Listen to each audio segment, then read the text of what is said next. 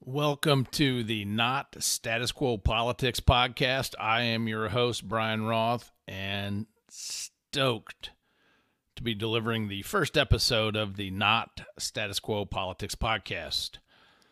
This is not your typical political podcast where if you're a Republican, you spend the time bashing the Democrats. If you're a Democrat, you spend time bashing Republicans. We're going to bash both. We're going to talk primarily about the political system and why the political system doesn't work for most of us. It works for a few. It works for the people that are part of the system. But if you're not part of the political system, which most people are not, then it doesn't work for us. And we're going to talk about that. So if you're looking for current events or current political things, hey, there's plenty of people, whether you're a Republican, a Democrat, conservative, progressive, you can get all that on talk radio and other podcasts. That's not going to be our focus here. Our focus here is going to be talking about the political system. What is it? How should it work? Why it's not working the way it is? And how can it be fixed? I do believe it can be fixed.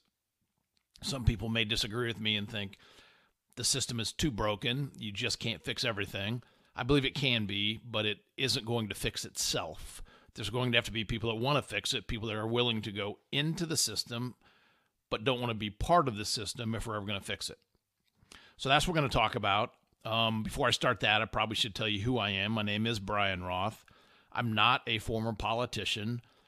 I have attempted to run for one political office in my life. In 2020, I tried to get on the ballot as a Republican to run for governor of Indiana. You say, why would you run for governor if you've never run for any other political office? Because that's where I felt like I could have the biggest impact and where my skill set was best suited. I didn't make it. I didn't get on the ballot. So you could say, well, you were wrong. Fair enough. I'll give you that. But I did learn a lot about the political system. I did feel a lot of the frustration from the people when I was out there talking to them. People feel the pressure. They feel the weight of the political system squeezing every aspect of their lives. And they're getting tired of it. During the last couple of months, during this COVID-19 crisis, we've really felt it. There's a lot of people out there that talk about leadership, as I do. There's a lot of people in the last 2 months that have really tried to explain what does it look like to lead in a crisis. I don't believe leadership in a crisis is any different than leadership any other day of the week. To me, leadership principles are leadership principles. You can apply them effectively regardless of the environment that you're trying to apply them in. What I do think happens in a crisis is our bad behavior is uncovered. Our bad behavior bubbles to the surface because it was muted or it was hidden because things were pretty good. And so I think we've felt or we've seen or both the bad behavior of the government over the last few months during COVID-19, and that's the political system. That's the weight of the political system that's always there, but because there's a crisis going on now, you feel it even more. You see the bad behavior front and center every day in a lot of our states, and I live in Indiana, in a lot of our states where the political system is not behaving the way we would want it to as the people, nor is it behaving in a way that the founders, I think, designed it to function. So that's what we're going to talk about. I guess a little more about me. I grew up in a small town in Indiana, spent 22 years in the Navy, some of that on active duty, some of that in the reserves. Left that and went into the civilian power world, did that for a while. Now my wife and I own a leadership consulting company called Employment to Deployment. We have a podcast called The Leadership Playground that is all things leadership. But politics is something that's important to me, and you'll understand why when I talk about systems, how I think about these things. So I wanted to kind of talk about politics, and that's why we're doing this podcast. About weekly, about 30 minutes. We'll have some guests periodically. Probably the first month or two, it'll just be me talking about the system to lay some groundwork and some background. And then we'll get some guests on here periodically, hopefully some people that are part of the political system that we can have a good debate with, and then other people that may be in the political system or in the government that are not part of the system, so we can talk to them as well. So that's what we're going to do. Hopefully that's good. Appreciate you tuning in. Hope you will subscribe. Hope you'll come back every week and listen to what else we're talking about. But let's really just kind of jump into this. So let's start with what is a system. I guess full disclosure, I do have a physics degree, so I think in terms of processes and systems a lot. So when I think of a system, I think of it as just two or more processes, people, or organizations focused on a common outcome or common output. That's a system. You might, in the power industry, we always talked about, a system is a series of processes, which it is. I think it's two or more processes, people, or organizations, and they're focused on delivering something common. In other words, it's not two or more people doing separate things or doing different things. It's two or more people trying to get someplace that is maybe better than where they currently are. I believe our existence on planet Earth is governed by systems. Systems such as the family system, church or the religious system, government or the political system, the education system, the business system, the media system, the entertainment system. Those things we interact with routinely, maybe not every day, but routinely, and those are the systems that govern our existence. So if you could take a mental picture, we want the family system, the religious system, the government system, the education system, the business system, all those things to be vertically aligned. They all have a specific function, they have a specific design, and they should be delivering that design. They interact with each other, but not one of them holds power over any of the other ones. They're equally important, in other words. But since the political system decided it didn't want that, and it decided to sit on top of the other systems and squeeze them, we now have to realign it again. Otherwise, as a parent, you're going to continue to feel like your ability to parent is being pulled away, that the political system is trying to tell you how to raise your kid. Now, I'm not going to get into whether I believe in vaccinations or don't in this podcast, but that's an example. Parents that have legitimate reasons why they don't want their child vaccinated are really seen as second-class citizens. Can't send your kid here, can't do this. It's in essence like the political system is saying, you're a bad parent because you've chosen not to vaccinate your kid. In other words, we, the political system, know more than you do about how to parent your kids. That's just one example, but parents feel it all the time. Churches feel it all the time. Look, we see it in COVID-19. Most states have in their constitutions words like, the government can't stop us from assembling together. Certainly we have the First Amendment in the U.S. Constitution, yet churches haven't decided not to meet during COVID-19 because it's the best thing for their people. Many churches decided not to meet during COVID-19 because the government told them they couldn't. You might say, well, there's a fine line there. It's not a fine line in my mind. There's a very thick line in my mind. I have no problem with the church saying the best thing for us is to do online church. I have a huge problem with the church saying we're not meeting because the governor told us we couldn't, or the government told us we couldn't. Why? The system is squeezing the religious system. In the state of Indiana, I think it's even more egregious because the Indiana State Department of Health has the ability, given to them by the legislature, has the ability to stop worship services. It's not even the governor. This is the Indiana State Department of Health. They can, in the case of an epidemic or a pandemic, they're the ones that can say, you, church, you can't meet. It's kind of mind-blowing to me, but that's the way it is in the state of Indiana, and I'm not necessarily blaming the Indiana State Department of Health. It's the legislature that's given them that. I think the legislature doesn't know what they did, and certainly they're figuring it out now because of this pandemic. But that's how it's set up in the state of Indiana. So again, those are just examples of how it squeezes us. How does it squeeze us? Primarily by writing laws. Writing laws, or worse, having bureaucratic departments create rules. Again, the state of Indiana tried this with the Bureau of Motor Vehicles in the state of Indiana, where instead of the legislature passing a law to change something on the driver's license, the governor knew that wouldn't happen, so he just tried to have the Bureau of Motor Vehicles write a rule to change it. Unelected officials writing rules that squeeze our lives. That's what I mean when I say the political system is sitting on top of these other systems and they're squeezing the systems. Okay, so we define system as two or more processes, people, or organizations focused on a common outcome. Now, I'm going to define the political system the way I do, and I'm going to give you a couple other definitions. Encyclopedia Britannica and Dictionary.com, just so you understand maybe what mainstream thinking is on political system versus what I think it is. I define the political system as the coordinated effect of elected officials, government employees, organizations, donors, and lobbyists working for the benefit of the people. That's what the political system was designed to do. It's designed to be the coordinated effect of elected officials, government employees, organizations, donors, and lobbyists working for the benefit of the people. I didn't say that's what it is today. I said that's what it was designed to be. What it has become is the coordinated effect of elected officials, government employees, and organizations, donors, and lobbyists working for the benefit of the few. I'm going to kind of break that apart here in a minute. Encyclopedia Britannica calls the political system the set of formal legal institutions that constitute a government or a state.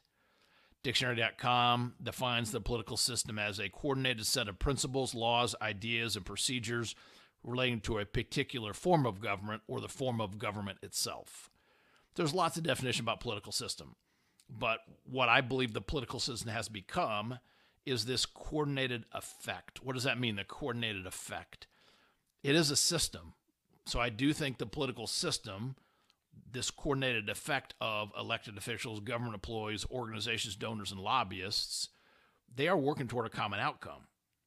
The common outcome, though, is to benefit them, or is to keep the political system in power. That's the benefit of the few. Now, let me just take a step back. I'm not saying every elected official, every government employee, every organization, every donor, every lobbyist is part of the political system. There are people that are working in the political system that are not part of the political system. Unfortunately, those people are very few. Most people that go into the political system get swallowed up by the system.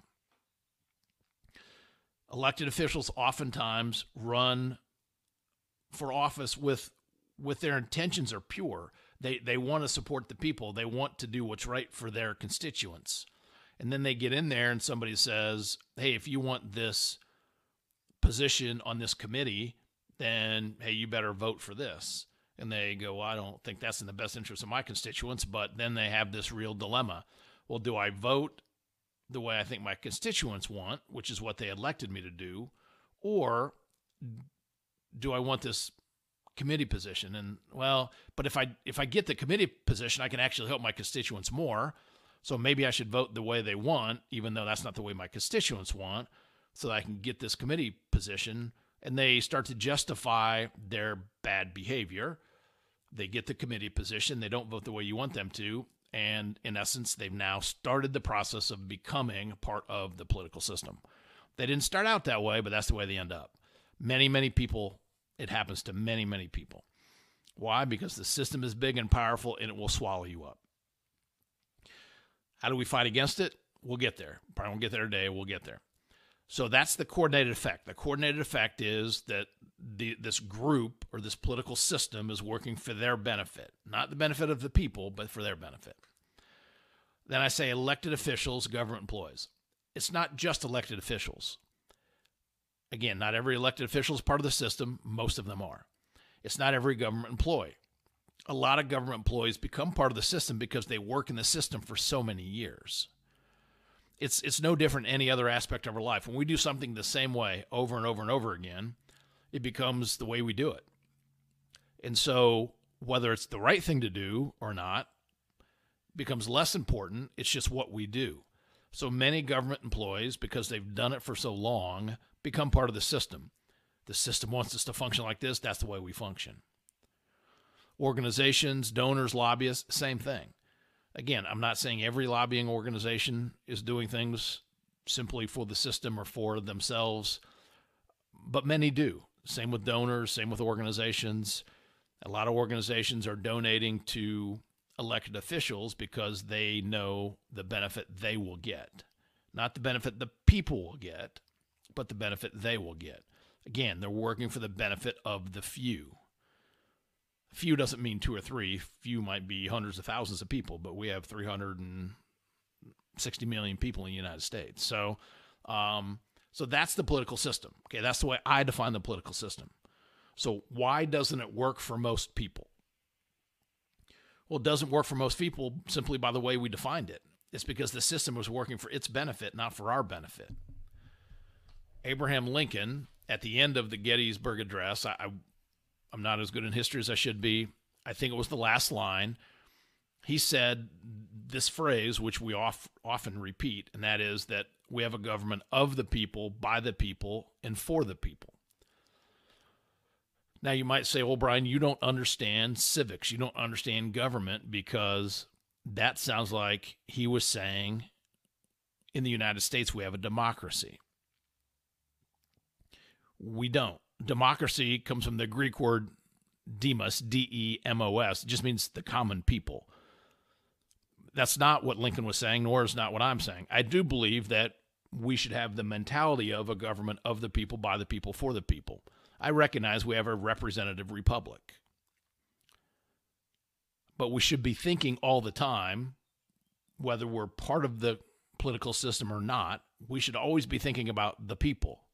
Not about the few, but the people. If we don't always think about the people, then that phrase becomes a government of the few, by the few, for the few. That's the political system as I defined it. The coordinated effect of these elected officials, government employees, organizations, donors, and lobbyists is to address the few. Of the few, by the few, for the few. That's the current political system that I'm saying can be changed if we want to change it. If we don't want to change it, it's going to continue on. It won't change itself. So I don't think Lincoln was saying we have a democracy, nor am I saying we have a democracy. I recognize the difference between a democracy and a representative republic. I don't want us voting on everything. I want us to elect representatives, and I want them to vote on our behalf. The problem is they don't do that because the system swallows them up. I had this question asked to me a lot when I was out there trying to get on the ballot to run for governor of Indiana, because I would always talk about this, exactly this. I would always talk about the system, the political system, how it's squeezing every aspect of our lives, pulling power and authority away. And people would say, but wait a second, I don't understand, because we're electing those people, so why do you say that the system's not working for us? You elect your representatives, but it's not working for us because most of them don't go work on your behalf. They go work on the behalf of the political system. They feed the system, and the system gets bigger. They feed the system gets bigger. So we keep feeding the system when we put these elected officials in. And quite frankly, oftentimes they don't change. I think in the U.S. Congress, there's like a 98% re-election of incumbents to the U.S. Congress. It's something crazy like that, where there's very few people that if they want to run again, get beat. Why is that? Because the people can't take on the system very effectively. The system has the money. The system has the coordination, right? I said it's the coordinated effect. They have all of that. The people generally don't. We try to organize. We try to do that. We try to get money. There's Tea Parties. There's other progressive organizations. It's not enough. The political system is too powerful still.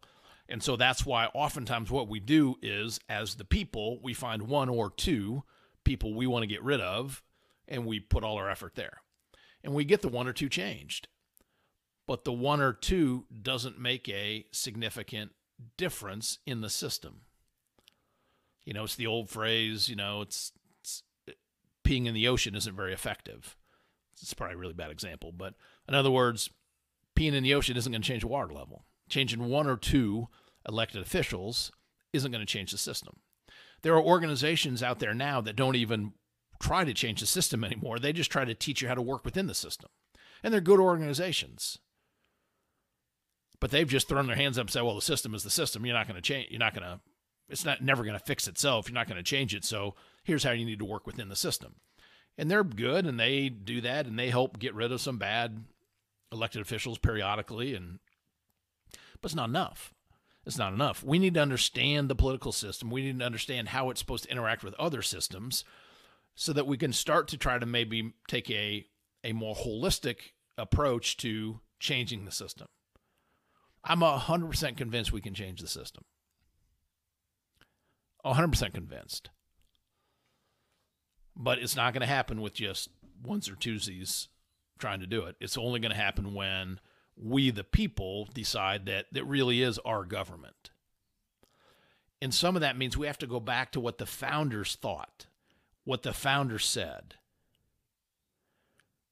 We have to go back and look at our founding document, which is not, which is not the United States Constitution.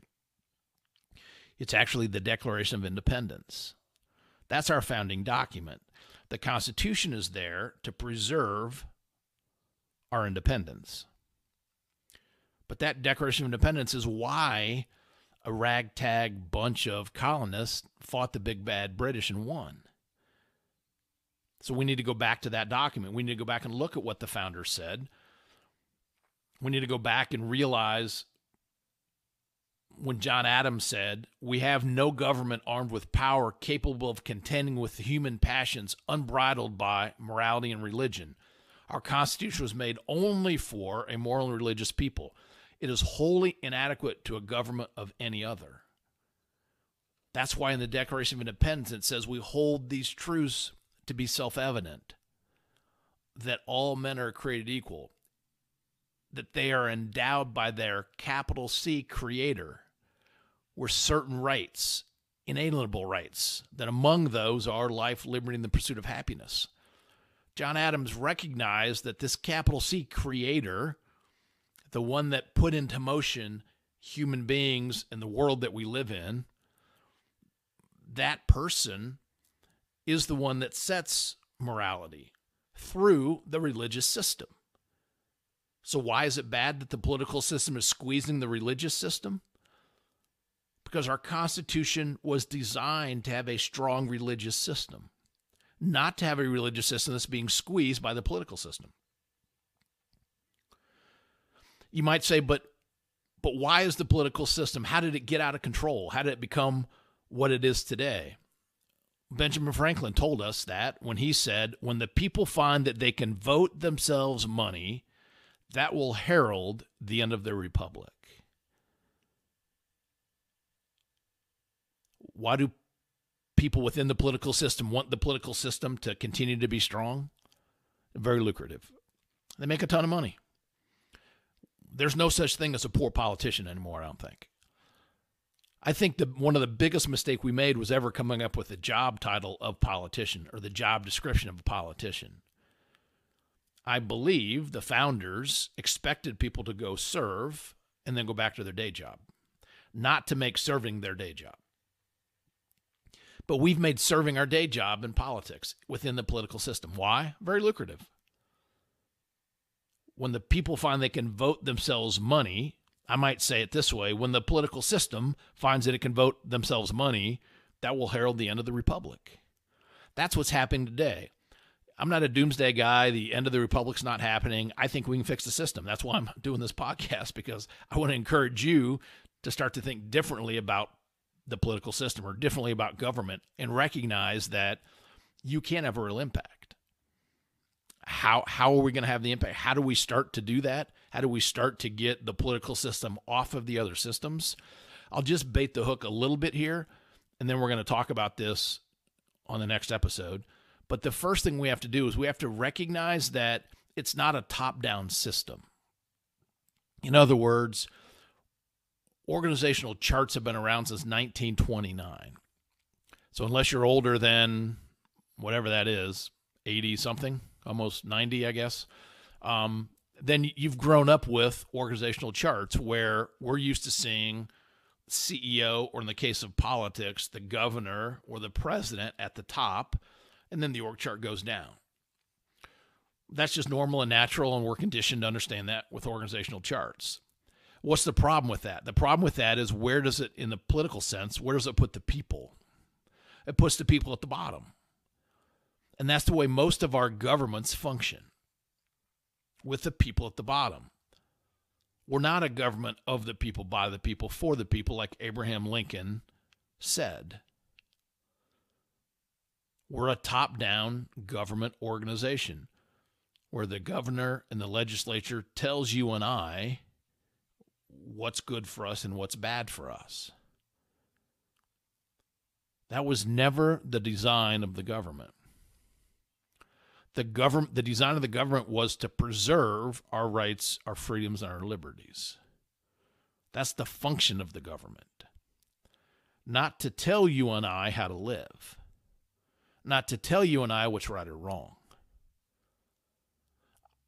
We shouldn't be looking to the political system to give us moral guidance. There's a system for that. It's the church or the religious system is there to give us moral guidance, not the political system. But the political system tries to tell you and I what's right and wrong, what's moral and what's immoral, what's compassionate and what's not compassionate. An example of that in the state of Indiana, and I'll use Indiana examples because I live here. In the fall of 2019, the president told the governors, if you want refugees to come to your state, you have to opt in or opt out. In other words, he pushed that decision down, which he should, down to the states. Our governor in the state of Indiana opted in, said, we'll accept refugees. In his reasoning, he said, because it's the compassionate thing to do and we're a compassionate state. He doesn't get to tell me, as a resident of Indiana, what's compassionate, what's not. I don't get that from the political system. If I want to understand what compassion looks like, I look to the religious system, not the political system. He could have given a lot of reasons why he opted in, but the reason he gave, because it's the compassionate thing to do, it's not his job. It's not his authority. He doesn't have the ability to tell me or the authority to tell me as a resident of Indiana what's compassionate, what's not compassionate. Again, it's another example of the system squeezing us, sitting on us, right? Giving us moral authority. They don't have it. Telling you how to raise your kids. They can't do that. Telling you what you can and can't do in your business. Can't really do that. I'm not saying they shouldn't create an even playing field. Sure, do that. But the function of the government is to preserve our freedoms, our rights, our liberties, not to tell us how to live. But that's what it's become. It's become because it sits on top of all these other systems. So because it sits there, it thinks it has to interject, or it thinks it has to use the power it's extracted from those systems to tell those systems how to function. That's why we've seen such a outcry, I think, in the last few weeks because of COVID-19. Because we're really seeing how the political system thinks.